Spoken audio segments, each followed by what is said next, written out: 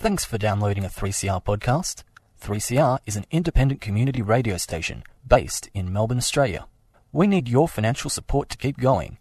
Go to www.3cr.org.au for more information and to donate online. Now stay tuned for your 3CR podcast. And good heavens, good Glenn, good 3CR. It's just on 9 o'clock here on a very lovely, once again, a beautiful Melbourne morning.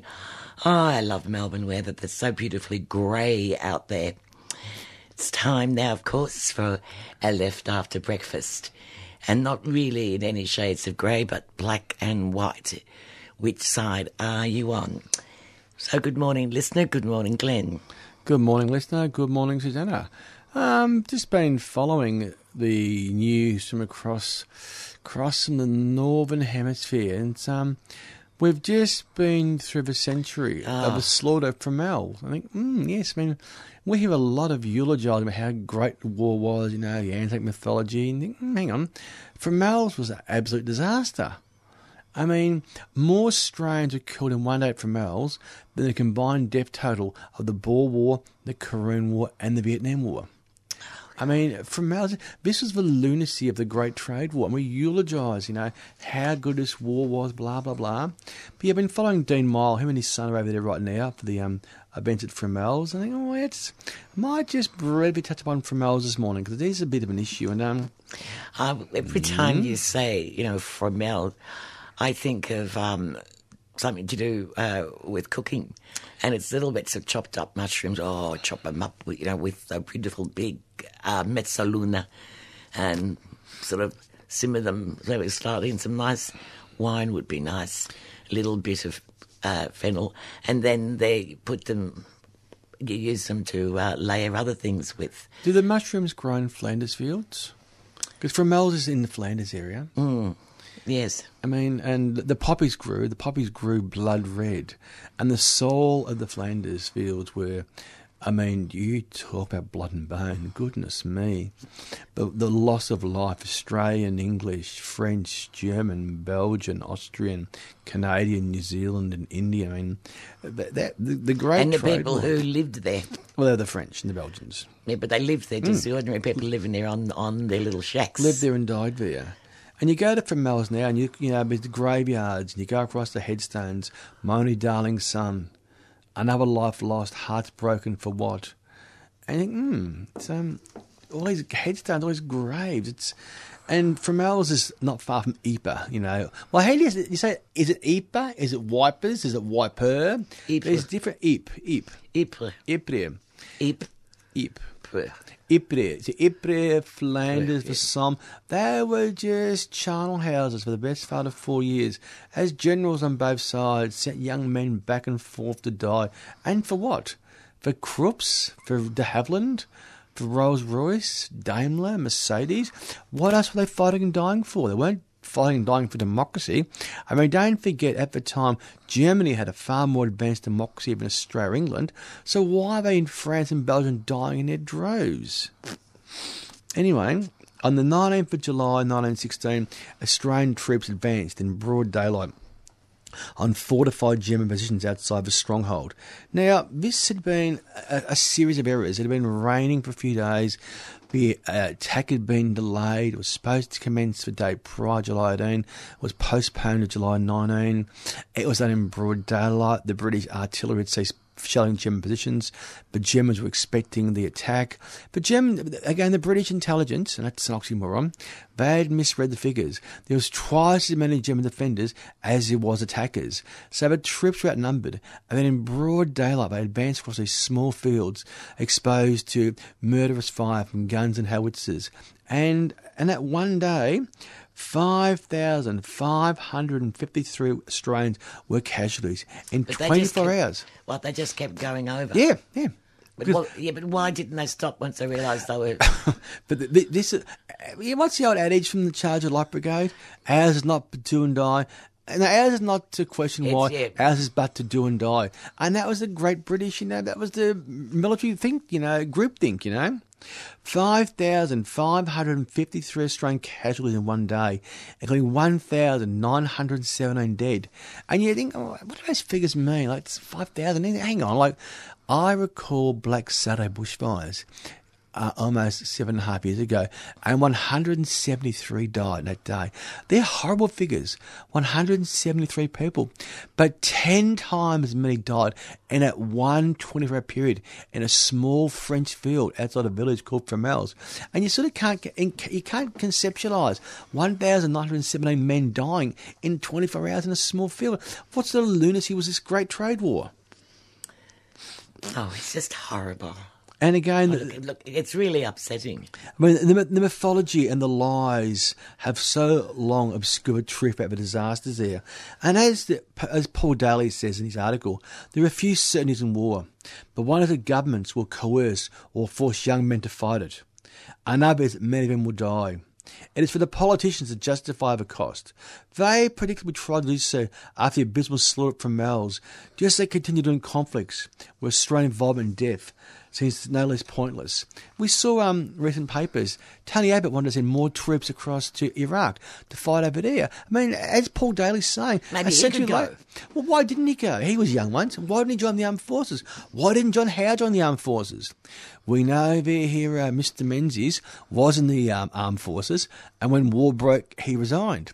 But he sent young men to fight and die in wars, you know. There's a theory here, as Daly's saying in his article. The constant theme is pollies send young men to fight and to die in their wars. And the pollies wax lyrical of the bravery, of the sacrifice, of the courage. Well, why aren't they there? Why are they behind the desk pushing pens around or signing deals with big banks and stuff, you know? It's a bit like being cold. They were cold. You know, we have too many young men of the working class. Yeah, and they'll die. The young men of the rich class also died too. Some of the officers, the officers were wealthy, yeah, but they were a minority. Oh yes, they were 1 to 100. 100 working boys and one wealthy boy. You know, a bit of a difference here. But they need to be culled because there are far too many of them. Yeah, it's like natural selection. It's like a Darwinian approach, you know. We'll cull young men. Well, it is. It's almost like Darwinian. The strong will survive. It's not like Darwinian. There are aspects of that. It is.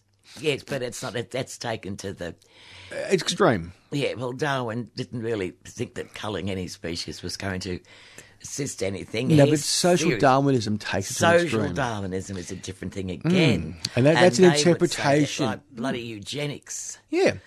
Yes. Well, eugenics was a long-held school of thought. It was quite prevalent in the English-speaking world. But you go around rural Australia, and I spent a lot of time in the bush. That's my family's from the bush, and you go to every little town, the obelisk, the headstones, and the names. And you might have 4, 5, 6 men from the same family who died in France or Belgium or the Dardanelles. And for what? To protect Australia from who? Who was invading Australia? Who was going to threaten Australia? But these young boys, they adventure, fight for king and country, see the world. And at Fromelles, in that period of time, in a 24-hour clock, 5,553 casualties, including 1,917 dead. And they were calling for a long time the fallen. They weren't called the dead. Well, they were called the fallen. Sounds nicer. It does. You don't say that. But death has a finality. Death means it's over. You've fallen. Well, you know, you live on in our spirits. You live on in our minds. You can get up again. You can't. You can't. Well, some XYZ, mate. You're 3KZ, you know. And around Fromelles, there are memorials everywhere. Look at the difference in us. You say 3KZ and I say XYZ. Well, you say goodbye and I say hello. 3KZ has too many. So it normally means your head, but it also means dead too. Okay, you're a cactus, I would have said. Yeah. But they were called the fallen. And it was just it was such an abysmal British operation, the disaster from Fromelles. It was one of the many ineptitudes, people like Haig and these British leaders, who just, it was a game for these wealthy men. They knew nothing private school boys. They knew nothing about war, I see that. But they'd read Homer and the Odyssey. They'd been to college at Eton and Harrow. They knew the war stuff. Boys were all still killed. But you'd think, you know, it sort of really is a testament to the power of brainwashing. Oh, absolutely. A brainwashing that you can have people all over the world thinking, oh, I'm fighting for king and country, or I'm fighting for democracy, or I'm fighting for freedom. But you still hear it now. Yeah, but you get that just it's a testament to young the world. Australians go it's across. Also a testament to the ultimate stupidity of young men as a whole. Young Australians go across to Europe and Dardanelles and they drape themselves in flags, they chant, oi, oi, oi. And they say, we're here fighting for democracy. What democracy? As I said 10 minutes ago, in 1940, when war broke out, the most advanced democracy in the world was Germany. It wasn't England. Australia was more advanced than England. We had more advances in Australia than in England. But the Germans were the most advanced democracy in the world. And now going back to Fromelles, there's a Commonwealth Cemetery at VC Corner, and it stands in what was called no man's land from the British and German lines. It has no individual gravestones. It has 2 big stone crosses under which 400 Australians are buried en masse. There's a nearby wall, and there's the name of 1,299 Australians who are missing, who could not be identified at death. They were basically blown to pieces by shells. They were just turned into mincemeat. They couldn't be recognised. You got all these big memorials of men who they have no known place of burial. In the last few decades, hundreds of Australian other bodies have been located and exhumed around Fromelles. Was it Eugene Lambros, the bloke from Melbourne who's organised a whole lot of expeditions? I don't know. He's a great show. I know I start to eat the names. It doesn't matter. He's been fantastic. He has discovered the bodies of thousands of men who have been left unmarked for a century and has organised exhumations and DNA testings so families can finally find their loved ones. He's been great, this chap. But again, Fromelles was a disaster. Why did the battle happen? It was purely a diversionary tactic for the British. They were launching an offensive at the Somme, 50k away on the 1st of July. Okay, how can we distract the Germans? We'll have another battle somewhere not too far away. And the Australian 5th Division, they hadn't been in France long. They were just raw. They had no experience of battle. They were sent across to the British 11th Corps under General Richard Haking. And Haking decided, okay, let's create a feint. Let's attack the Germans at Aubers Ridge. And they mucked it up. They had a big bombardment which finished early. The rain came, but dates mucked around. The plan was July 16, but it was postponed for 3 days. And what happened? The Germans got wind of it. They prepared. They brought in reinforcements. They increased their weapons. And when the Allied troop movements finally coincided, it was a clear day on July 19. The rain had gone, but Germans knew the attack was imminent. The Australians had no hope. And even more... disconcerting. The British had been slaughtered in the same fields just over 12 months earlier. In May 1915, the British had attacked across the same fields and had been butchered. And on the same fields in July 1916, Australian troops would attack across the fields from Fromelles. Oh, look, this is just too awful, Glenn. This is the Great Trade War, my dear. This is the Great Trade War. And the horrors. I read something here in an article by Paul Daly which made it worse.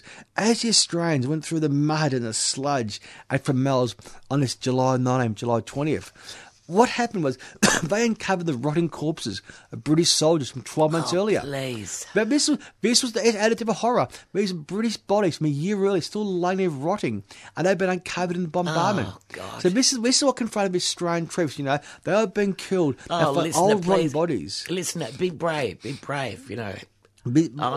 men had to be brave. Private Jim Cleworth of the 29th Battalion said of his first action, the novelty of being a soldier wore off in 5 seconds. From that point on, it was just a question of survival. Fromelles was horrible. It was like a bloody butcher shop. It was terrible. The Australian commander, Harold Pompey Elliott, cried. He couldn't stop what was happening. He argued with the British and he cried as his men were cut down. It was called a tactical abortion. It was a disaster. And Harold Pompey Elliott was a famous Australian leader. He became a Liberal politician after the war. He became a nationalist poly after the war. He committed suicide in 1931 as he suffered from PTSD from his war experiences, especially the horrors of Fromelles, where he saw his men cut down by the British orders and he could not control the process, And it was a disaster. We know that 46,000 Australians died on the Western Front. That includes 18,000 who would never be found or identified. And it wasn't just for disasters at Fromelles this day. A year later, Bullecourt, more men died in one day. Fromelles was bad enough. Bullecourt, 4 months later, had even more Australian casualties in one day. And they didn't learn anything, you know. So you hear a lot about Australian sacrifices as politicians and leaders go on about, you know, the courage and stuff. But these men didn't sacrifice themselves. The politicians and the generals sacrificed them. And what have we learned as Australians? We're sending more men to Iraq. We're sending people to Afghanistan. We keep doing it, you know. Korea, Vietnam. Don't we learn? Are there none as blind as those who refuse to see? Yeah, that's just horrible. And it's, as you say, Glenn, what have we learned from that? What have we learned? Nothing. Well, Australia was a small white nation in those days. It had just gained its independence. We had a population of 5 million at the outbreak of war. 416,809 enlisted. So that's almost like, that's 1/10. That's about maybe 8% of the population of Australia enlisted to fight in this great trade war. There was 60,000 men killed in World War One, and 156,000 wounded. And those killed, the bulk weren't killed in Gallipoli, the Dardanelles, they were killed in France at Bullecourt, Bapaume, Messines, Fromelles, Pozières, Passchendaele, Ypres, Flanders, for Somme. And for what end? For what end? What did it achieve? And back home, the war had been greeted when it started in 1914. Now, boys, be home by Christmas. It'll be having Christmas in 1914. Yes, well, we better hurry and get there before it's over. It didn't work that way, because we know by 1916, people weren't enlisting anymore. Like, hang on, this war was not a picnic. We're dying in droves. We can't go across and fight this useless war. And again, we discussed the anniversary of the centenary of Fromelles. But there's a more important centenary coming very soon. In 3 months, October 28, we have a centenary of the first plebiscite on conscription. And as we know, in this war, there was 2 plebiscites by the Australian government on conscription. On October 28, 1916, the first plebiscite was held. 1,087,557 Australians voted yes to send our men to fight and die in the Great Trade War. But more importantly, 1,160,073 voted no to send our young men to fight and die in the Great Trade War. And Australia voted no, not just in October 28, 1916, but again in 1917. Twice we voted no. The AIF, the Australian Imperial Force, was the only volunteer army in the world. No one else had a volunteer army. Everyone else had conscripts. And we in Australia, and this is what we should commemorate and recognise, yeah? Let's acknowledge the sacrifice of those poor men who died. Oh, those poor boys who were sacrificed. That's right, like members of my family. But also, let's also recognise... And yours too, listener. Let's also recognise the brave Australian voters who said, no, this is rubbish. This isn't a game. We're not going to send our men to fight and die. If they choose to go, that's abolition. But we're going to point the finger and say, you must go and fight for king and queen or queen and country, whatever. And we voted no twice. But again, we're the events that commemorate October 28, 1916. I know I'm involved in the group in Brunswick, the Brunswick-Coburg Anti-Conscription Centenary Commemorative Group. We're doing activities in Brunswick. That's a mouthful. I know, hard to say. I think we're called BCAC. We're doing stuff in Brunswick and Coburg. We've got activities organised and organising out there. But again, we hear about Fromelles and Gallipoli. Let's discuss the fact we twice said no. We're not going to vote to send our men to fight your dirty war. Would you like to just do me a favour and say the name of your group again slowly? Oh, Jesus. We are the Brunswick Coburg Anti-Conscription Centenary Commemorative Committee. That's, tongue twister. That's still a mouthful, yes. It is. I've heard of whiskey after that. Yeah. But we are doing activities. There's plans for March. Had a series of talks so far. So the speakers coming out. We've had a screening of a film.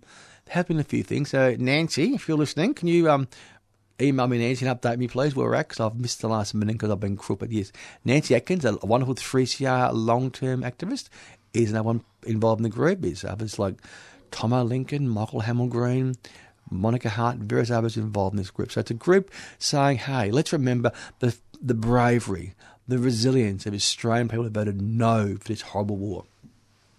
Yes, well, I look forward to hearing some more from you with some activities that will be happening and around the place. And of course, I'd love to. It is something. No, I was never aware of this so much as a child. No, it's not a thing. It's never been brought up, is it?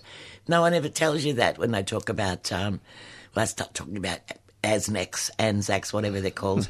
I'm sorry, I apologise, ANZACs. That's what they are called. When people talk about them, when sort of politicians, all the celebs, they get up and talk about the bravery of this. No one ever mentioned, oh, by the way, anti-conscription, though it's such a wonderful story. Who was the Prime Minister at the time? Billy Hughes was the Prime Minister. Billy Hughes, that little bloke. Yeah, I'll say bloke, yes. But him. And he had this great bit, look, sign this, it's a referendum. Yep. Do you think we should go in for? Will we conscript? I'd like to know what the actual wording was on those things. Oh, I've got it somewhere. Yeah, I have it in front of me. But, would you conscript? Do you want to see? They didn't use the word conscript as a word they used, But basically the question is, do you want to see the boys conscripted or do you want to not see? And people had a choice. Well, people had a choice of yes or no. Do you want to see? Do you want conscription, yes or no?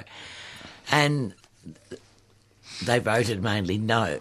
But the Prime Minister said, you got it wrong. Go back and do it again. Yep. You're not supposed to say no. You're supposed to vote yes.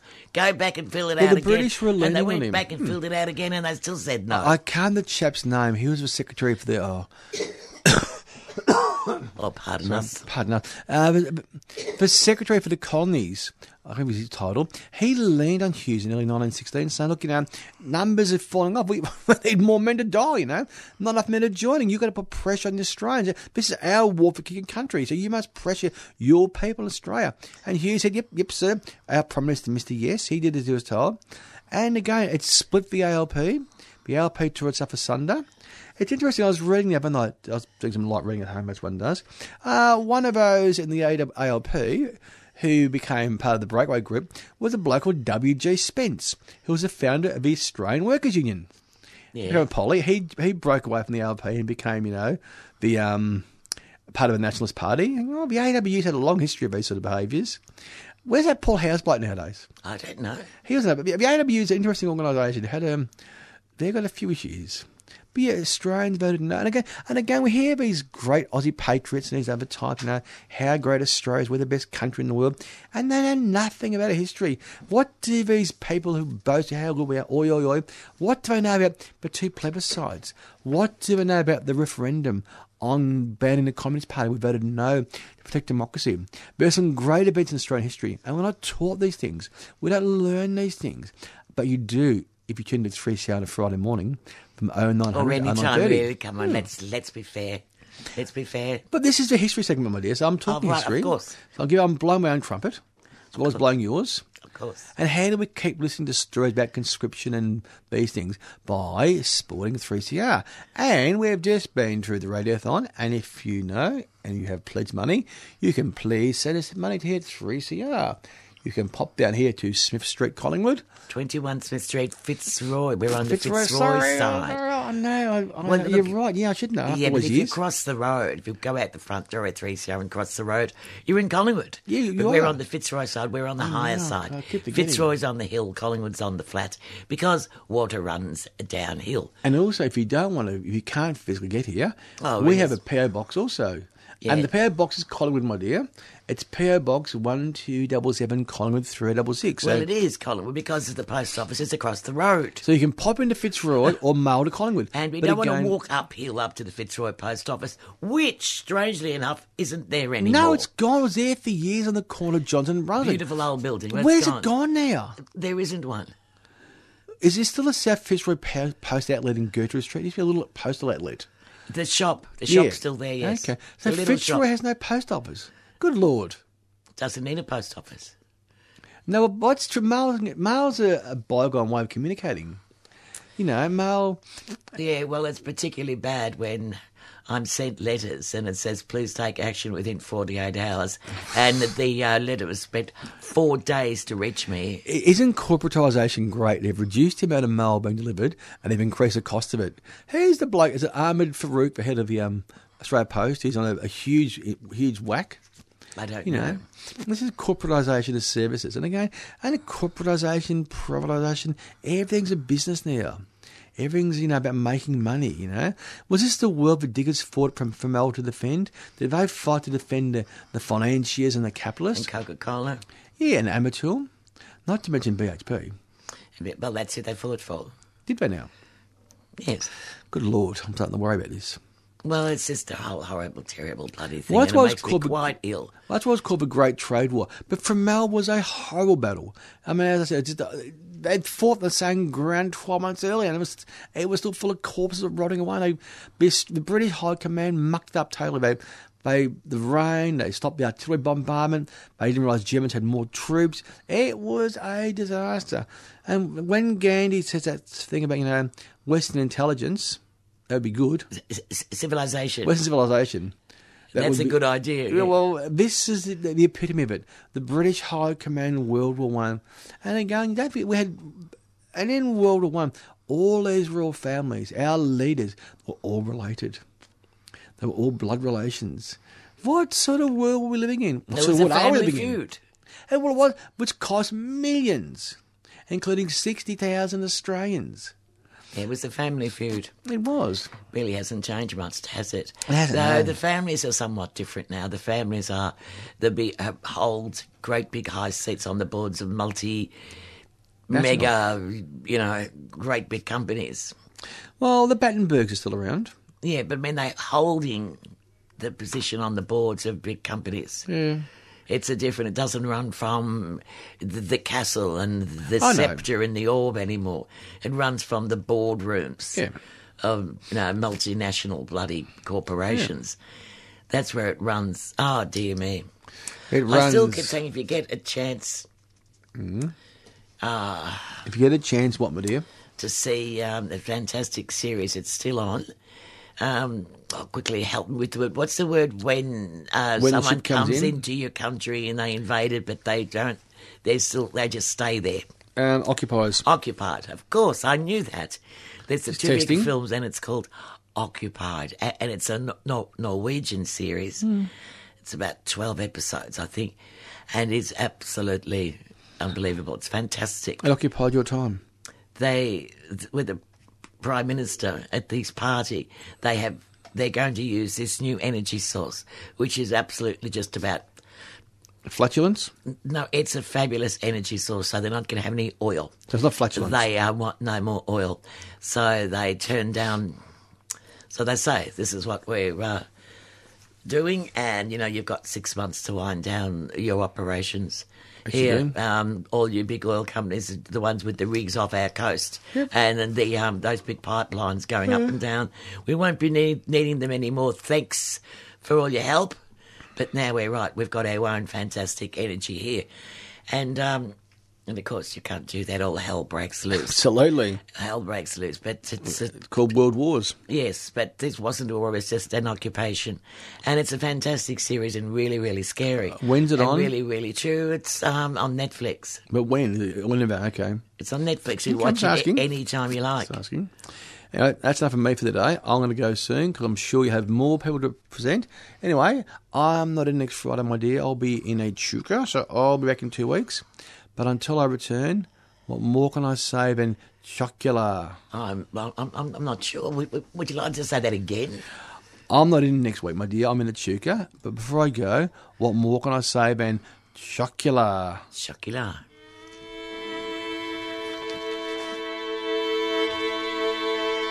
Tis far away I am today from scenes I roamed above, and long ago the hour I know I first saw him.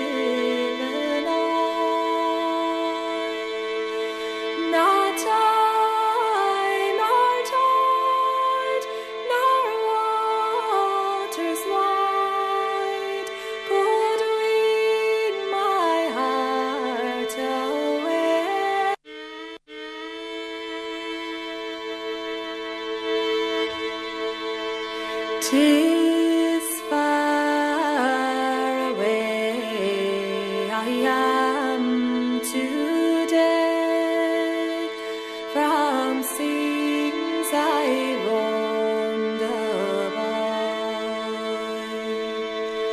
and long ago the hour I know I first saw him and not time nor tide nor waters wide could wean my heart away. Forever through it flies to you, my own dear Galway Bay, my chosen bride.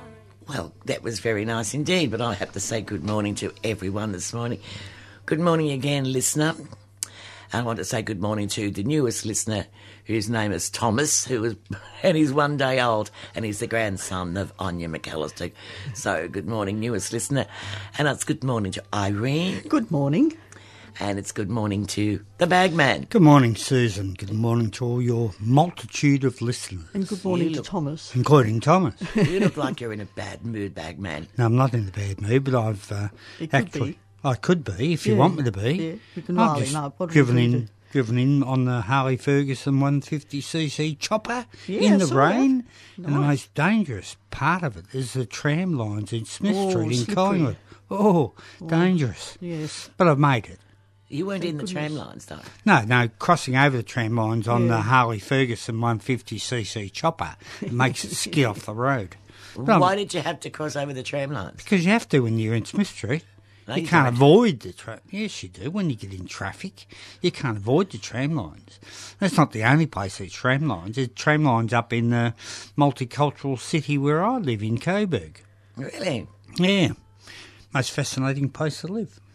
Love I've it. got some tram lines near me, but I don't live near you. Oh, well, you don't. All right. Well, you don't ride I'm your sorry chopper about in- that. You don't ride your chopper in And I don't either. ride the chopper. No, I get around with me buddy pusher. Someone actually wrote to me and said, what is a Harley Ferguson 150cc chopper? Well, Ronnie, you dickhead, it's a motorbike. Well, can I actually, it opens up for me to say, coming in on the tram, Oh, yeah. Thank you. I'm so sick of. I sit down in the front seat because I can see where my stop is and I don't have to stagger to the door. Because you're only big- 4 foot tall. Yes, and it's big, shall I say FAT or huge? Anyway, he's taking up half my seat and I plonk myself down. Man spreading. He's man-spreading like crazy. And so I say to him, he's got his leg right up against mine, and so I said, look, Ooh. first of all I said, can you move your bag? So he took his bag off. And then I said, look, his leg's up against mine. I said, can you move your leg over, please? You didn't say throw your leg over, did you? No. I didn't. You wanted to. No. Yeah, in your I'm dreams, waiting mate. to hear this All story. right, I'll shut I up. wanna hear- I'm just imagining Anyway. the tram. I know all about trams and big. So I said, Yeah. look, you move your leg over. And he goes, there's an empty seat behind you. You can sit there. And I said, no, I want to sit here. So we spent the whole time when he's moved his leg and he's put it down a bit, and then he can't help himself. It comes up and then it comes over my side. And when I'm getting off, somebody was waiting to get on because I was going to tell him off. But his legs were wide apart. I mean, it wasn't that he was so big that he couldn't put them together a bit. But there's this thing, I know. and I won't say what I feel like doing. I know. No, You want to kick him in the salada crackers. Well, yes, or stabbing or something. something. Something. You along can't go those around lines. stabbing people. No, I know. I didn't mean that. No, and we would, and certainly not ever suggesting that you should travel on the tram. And then when you're driven to the point of absolute, well, beyond any hope for the human race, you stab someone. No. No, we're not Shouldn't. inciting No. anyone to No. violence of any Chopping sort. his balls off. I No, didn't- no, we're not. Oh, sorry. We're not even going to Sorry, say I beg that, your pardon, everybody. I didn't mean it. that word. Yes. Thomas, I'm sorry. I see down in the seat of Melbourne Ports, Labor MP Michael Danby has declared victory in Melbourne Yes. Ports after what he described as the most ugly campaign, but won't comment on any links between his office and 4 men arrested for alleged vandalism on the morning of the election. Now, get this. Yeah. Now, here's some names that you've heard I before. know, I've seen Andrew this. Landier. Yes. David Asmar, wife, Yes. husband of I thought he Diane. was in overseas keeping he- away from the law. No, he actually escaped when he was due to appear before the Royal Commission Yeah, into Trade that's Union right, Corruption. that's right, yes. Went to Lebanon, got a doctor's certificate, and said that he was Sick. Too sick to travel. bit butcher's hook, and couldn't come back to give evidence. Well, he's back here now, and what's he doing now on election day? There's 4 grown men. Yep. Name the Lord other 2. Drusus and Dean Sheriff, who Dean both Sheriff, work oh. at the HSUA. They've got nothing better to do than travel around in a jeep at 2:30 on the Saturday morning of your election and ripping off the Liberal Party posters and Green posters and whatever, and then aim their car at a person who was actually photographing them doing it. Now, they've been charged by police, and we're waiting to see what What the are they outcome. charged with? Huh? Well, I Well, felt like ripping off destruction the of Greens. property. Oh, I felt like ripping off the Greens posters when I went to hand out for one of my friends in Richmond. The Greens, they'd done it all over the place. They had their posters everywhere. They There did. wasn't room for any other Yeah, posters. yeah. All along the fence, way wrong. up there, over inside, up against the school fence, everywhere. Yeah, that was wrong.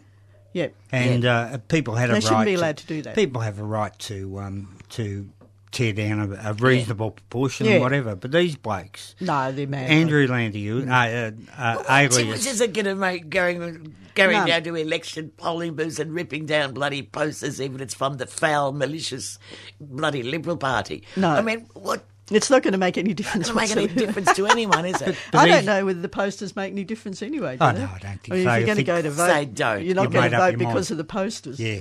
They just remind you. Anyway, there's Isn't 4 it? blokes. And could you just do me a little favour, please, Bagman, and give me their names again? Oh, Andrew Landier, Andrew Landy. husband of Kimberly Kitching, who used to work at the HSUA, Husband of but Kimberly left under a cloud. A big black cloud. Former bankrupt. David Asmar, David Asmar. yeah, husband of. That's the one who doesn't talk to his wife. They don't speak to each No, other. that's right. They George don't- yeah. Drusus and Dean Sheriff. Now, Dean was apparently mayor of some electorate at some stage. So, I must run for mayor somewhere. yeah. But I mean, so these particular men, they're men of some note. Oh, absolutely. Well, amongst certain Andrew sections of the Landier population, is yes. the personal friend of Bill Shorten. Yes. Well, I mean, there's a men of some note. They aren't Oh, just absolutely. And he was no, made- you have normal mugs. They're not your normal uneducated sort of 23-year-olds with tattoos on their forehead or something. No, I could they're say not- something. I don't. It might be. No, I'm they trying might to- be I'm trying- educated, but they're not. Anyway, They're And- not the normal sort of young louts you No, see running no. around defacing Full of ink. things, No. vandalising. No. just older louts No, running this is around. the 4 men in very expensive suits. And David Asmar, as we know, was came under the electoral office for fraud during one of the HSUA Yeah, elections. that's So, a big so they're charge, men yeah. of note, and they're Yes. men that Of notoriety. within the ALP have some influence. Yes. Why they do, I don't know. well, it because says a lot about the unfortunately a lot about the ALP. Well, It says a lot about people knowing something that they want to keep I've very always- quiet about. I've always suggested that the trade union movement should be a separate body from the ALP. I know that you might. I don't go along with that. Oh, look at all the crooked deals that have been going on lately with the shop assistants union to start with, the corruption involved there, which seen thousands of workers Yeah, ripped off absolutely, of I their agree with penalty that. rates Yeah. and whatever. Then we have the AWU and Bill Shorten with the I'm just trying. trying to think of the company that where the AWU agreed to yes. abolish penalty rates. Coin Event, Yes. it was called. And, you know, the thousands of deals that go on behind the back of They are, ordinary but, workers, they don't know. And the ACTU actually came out and supported the Shop Assistants Union for the deal that ripped off workers' penalty rates. Yes. And that's for one reason.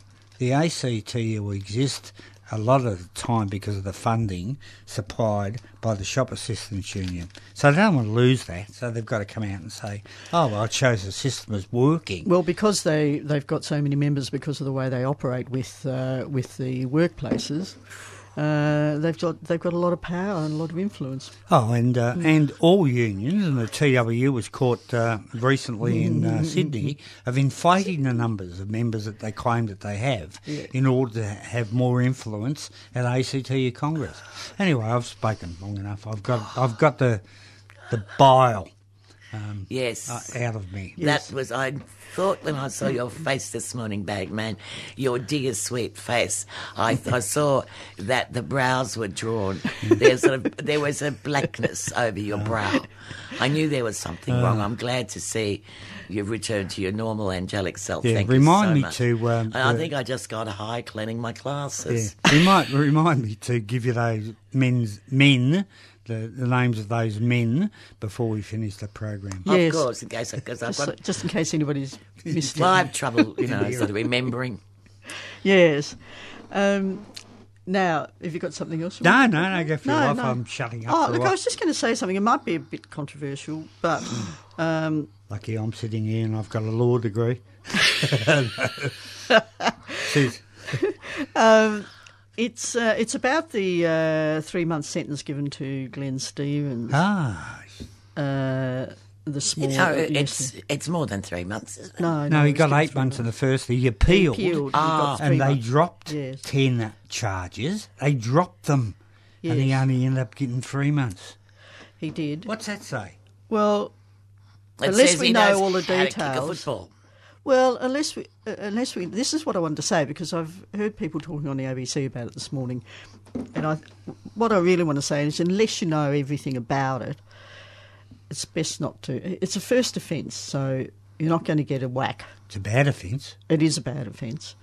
And I was interested that they didn't charge him with serious injury, but anyway, that's another thing. But he was charged with intentionally causing injury, which is not in the higher bracket like a serious injury He was. banged his wife head against the brick wall More- on 2 yeah, and occasions, also and before when that she he fell, he banged- kicked her. Yeah, he banged her head against something else as well on another occasion. So, but I think the thing is, and one of the things about the sentencing was that he's rehabilitating,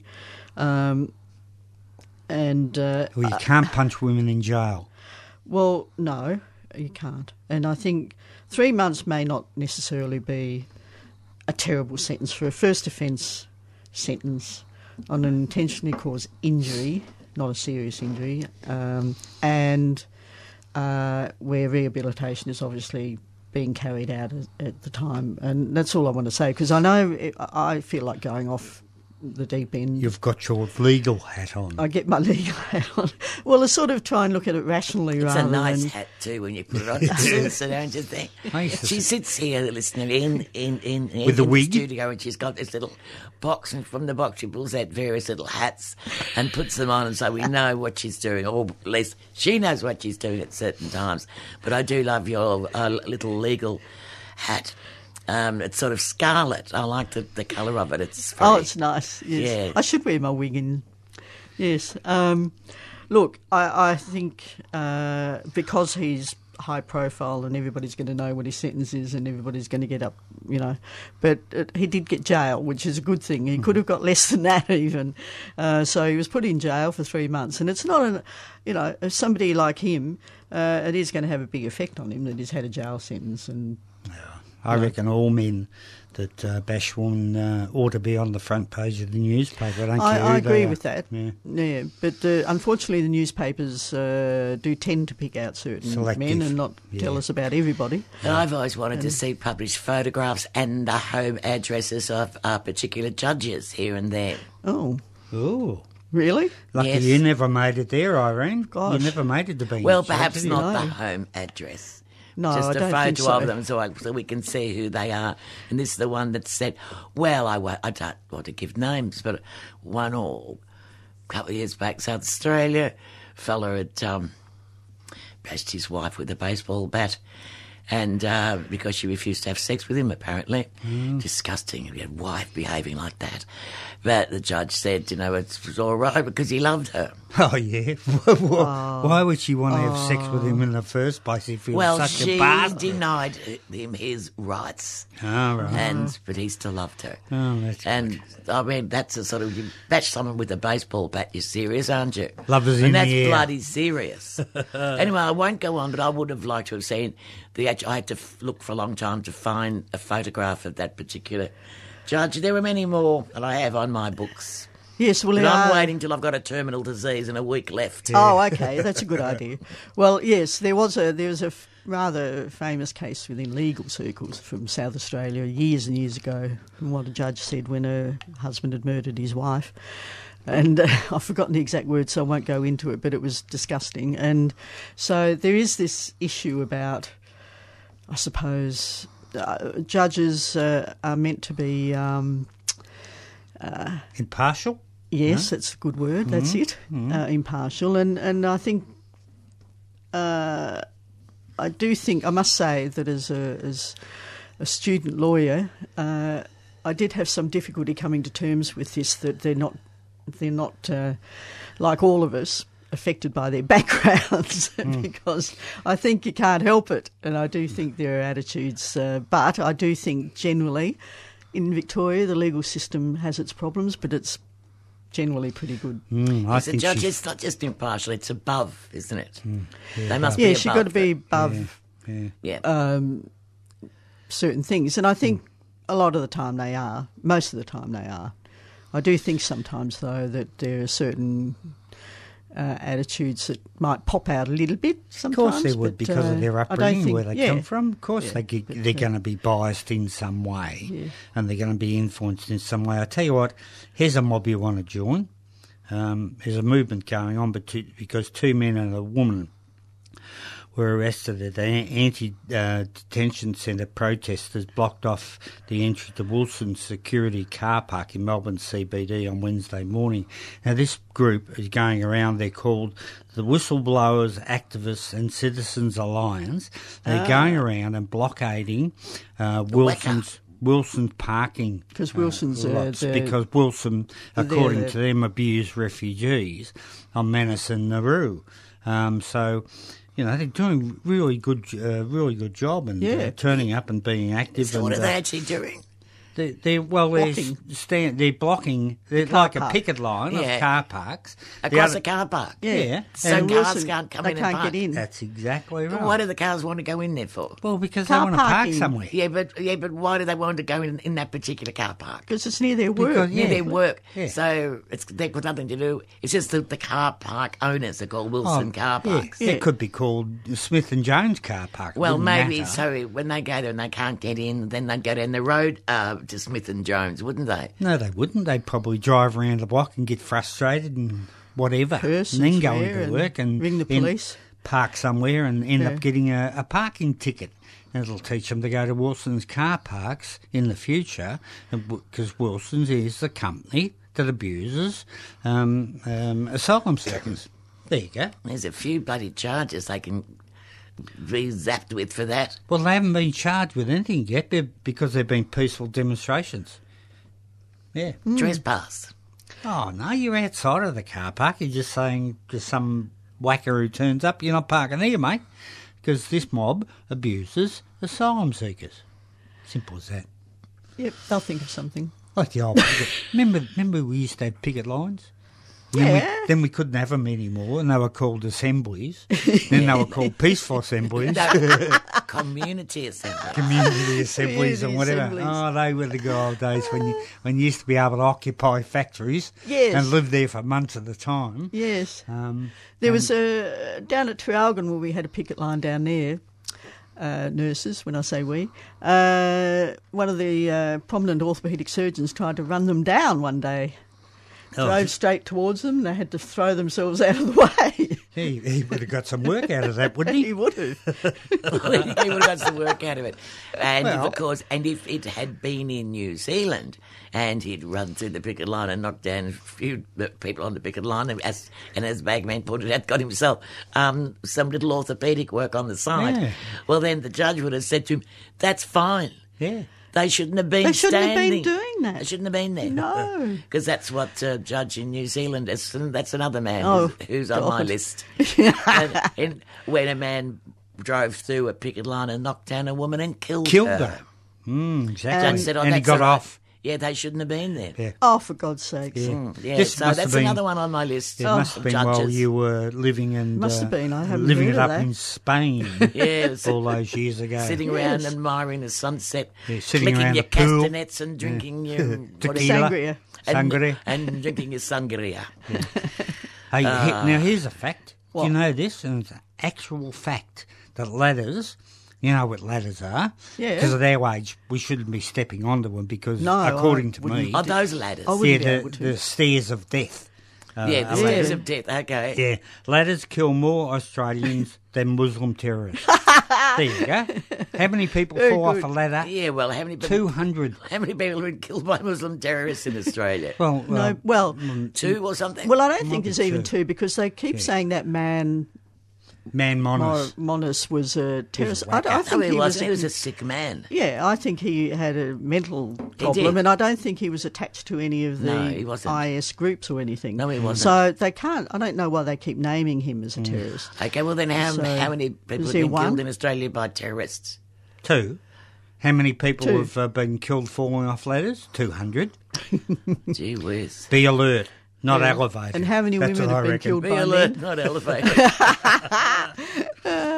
Yes, it's. Look, I don't know. You know, really, what drives me insane at the moment is this. Well, there was a good article yesterday about fear and how you can turn this fear into something like everybody's got to be scared because somebody Yes. might come and Yes. bomb you at the MCG. Yes. When there's less chance of that happening than some bloke next to me punching me in the face because I'm too noisy when I'm barracking for Collingwood or something. Or if you ask a fat man on the tram to move Yeah, to over. move his leg. It's driving me insane how people are just taken in by the loud voices like Hanson. I hate even saying a name. I've got a story about her. You Oh, want to is hear it it clean? in a minute? Well, yeah, well, we It's better clean, hurry up. it's Time- legal. Time's, That's what people do. time's going. Yeah. So, Go on, you No, finish. no, I'm just saying that she can get up there and in a completely, speaking in a way that normally you wouldn't. You try and not incoherent. civil. It's incoherently Yes, it actually is. It almost, is. and her attitude that she's putting out to everybody that all Muslims are going to be Terrorists. bad, Yeah. and her shock at Sam Dastyari being a Muslim. you a 'cause he, Are you a Muslim, Yeah. Sam? Really? And Are yeah, you so really like a here's Muslim? here's a sane person in a suit sitting next to me, and he's a Muslim. That dopey sort of ignorant Yeah. attitude that is firing up other dopey ignorant people is driving me insane. yes, I'm very sorry that I really hurt my voice watching the television with her on it. It was very sad. Well, but, yeah. you know, why should I hurt my voice screaming at her on the TV? She can't hear me. And if she could hear me, she wouldn't understand what I was saying. No, I have known 2-year-olds with better understanding. Well, I Please exaggerate. explain. 4-year-olds. No, but she said, you know, that 95% of people in Australia wouldn't have known the word, you know, xenophobic. No, and that's she right. only asked. That's right. So please explain. 95%. Yeah, Yeah, that's right. what she said. Well, 95% of her friends. Oh, and she's got yes. 10, I think. Well, they'd all Oh, fit she's- in a sidecar of a motorbike, I can Yeah. tell you Oh that. no, but the UPF now No, but they I'm- are Bodyguards. protecting her. They Yeah, are. She is their leader. They said. God sake. The Thing UPF is what- saying Pauline. But she says she's not a racist. And this is what really gets me. It's some kind of a modern bloody disease that racists, old-fashioned, up and down, straight out racists, don't want to be called racists anymore. It's like they want to be racist, but they want you to think they're nice. No, but they say you can't call me a racist because Islam is not a race. But the thing is, they're racist against a certain type of Muslim. They wouldn't know other Muslims because if Muslims come from India or come from all over the world. all over the world, they'll come from other countries, they probably wouldn't recognise them as Muslims. Just because there are certain areas where they come from, they're prepared to say, well, They it's are not racist. a race, but of course I'm they not are. going to go on about the actual, sort of language. And look, any bloody linguist would have a day watching Pauline Hanson She's ramble. racist. Well, she went She's- on a... She can't speak. She was trying to provoke Aboriginal people the other day. I reckon. Right? That was She definitely said to provoke That was a them. provocation. She Yes. went there with 60 Minutes. With 60 And minutes ago, she turns up. It's disgusting. She turns up at one of their... at something that they're... a craft Yeah. exhibition that they're running, knowing full well what it's all about, knowing that they're not going to be happy about her being there.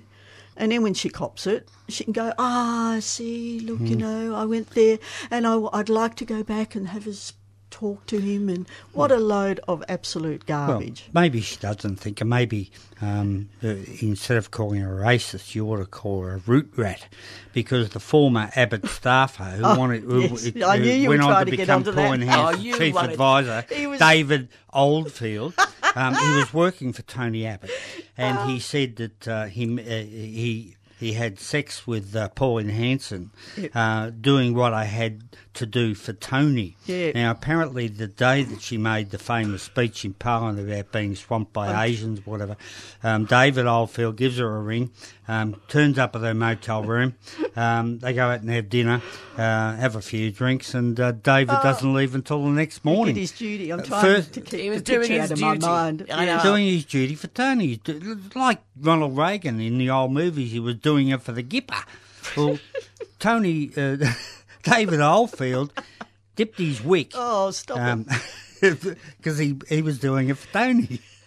I tell you what, it says It's a lot really of. sad. But then he turned around.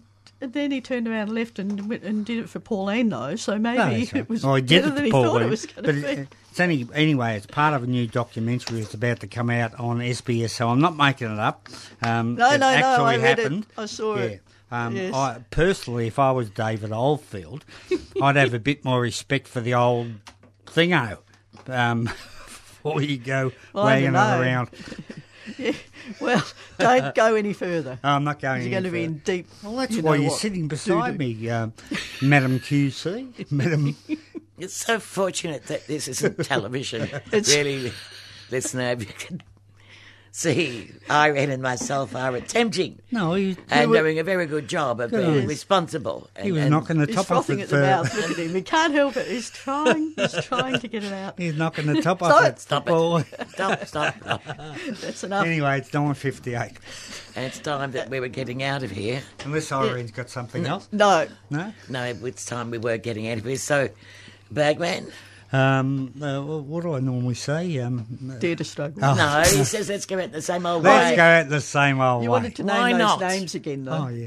Why not? So he needs a No, minder. I'll find them and I'll all right. vent my spleen next week. Yes. Why not? Why not? Why not? Dare to struggle, dare to win. If you don't fight, You You lose. lose. Good morning from Left After Breakfast. And good morning indeed from Left After Breakfast. You have been listening to Left After Breakfast here on Radio 3CR at every Friday morning at I can't remember 9 o'clock. I'm still a bit distressed, as you can imagine, from the Bagman. But everything's under control and we'll see you next week.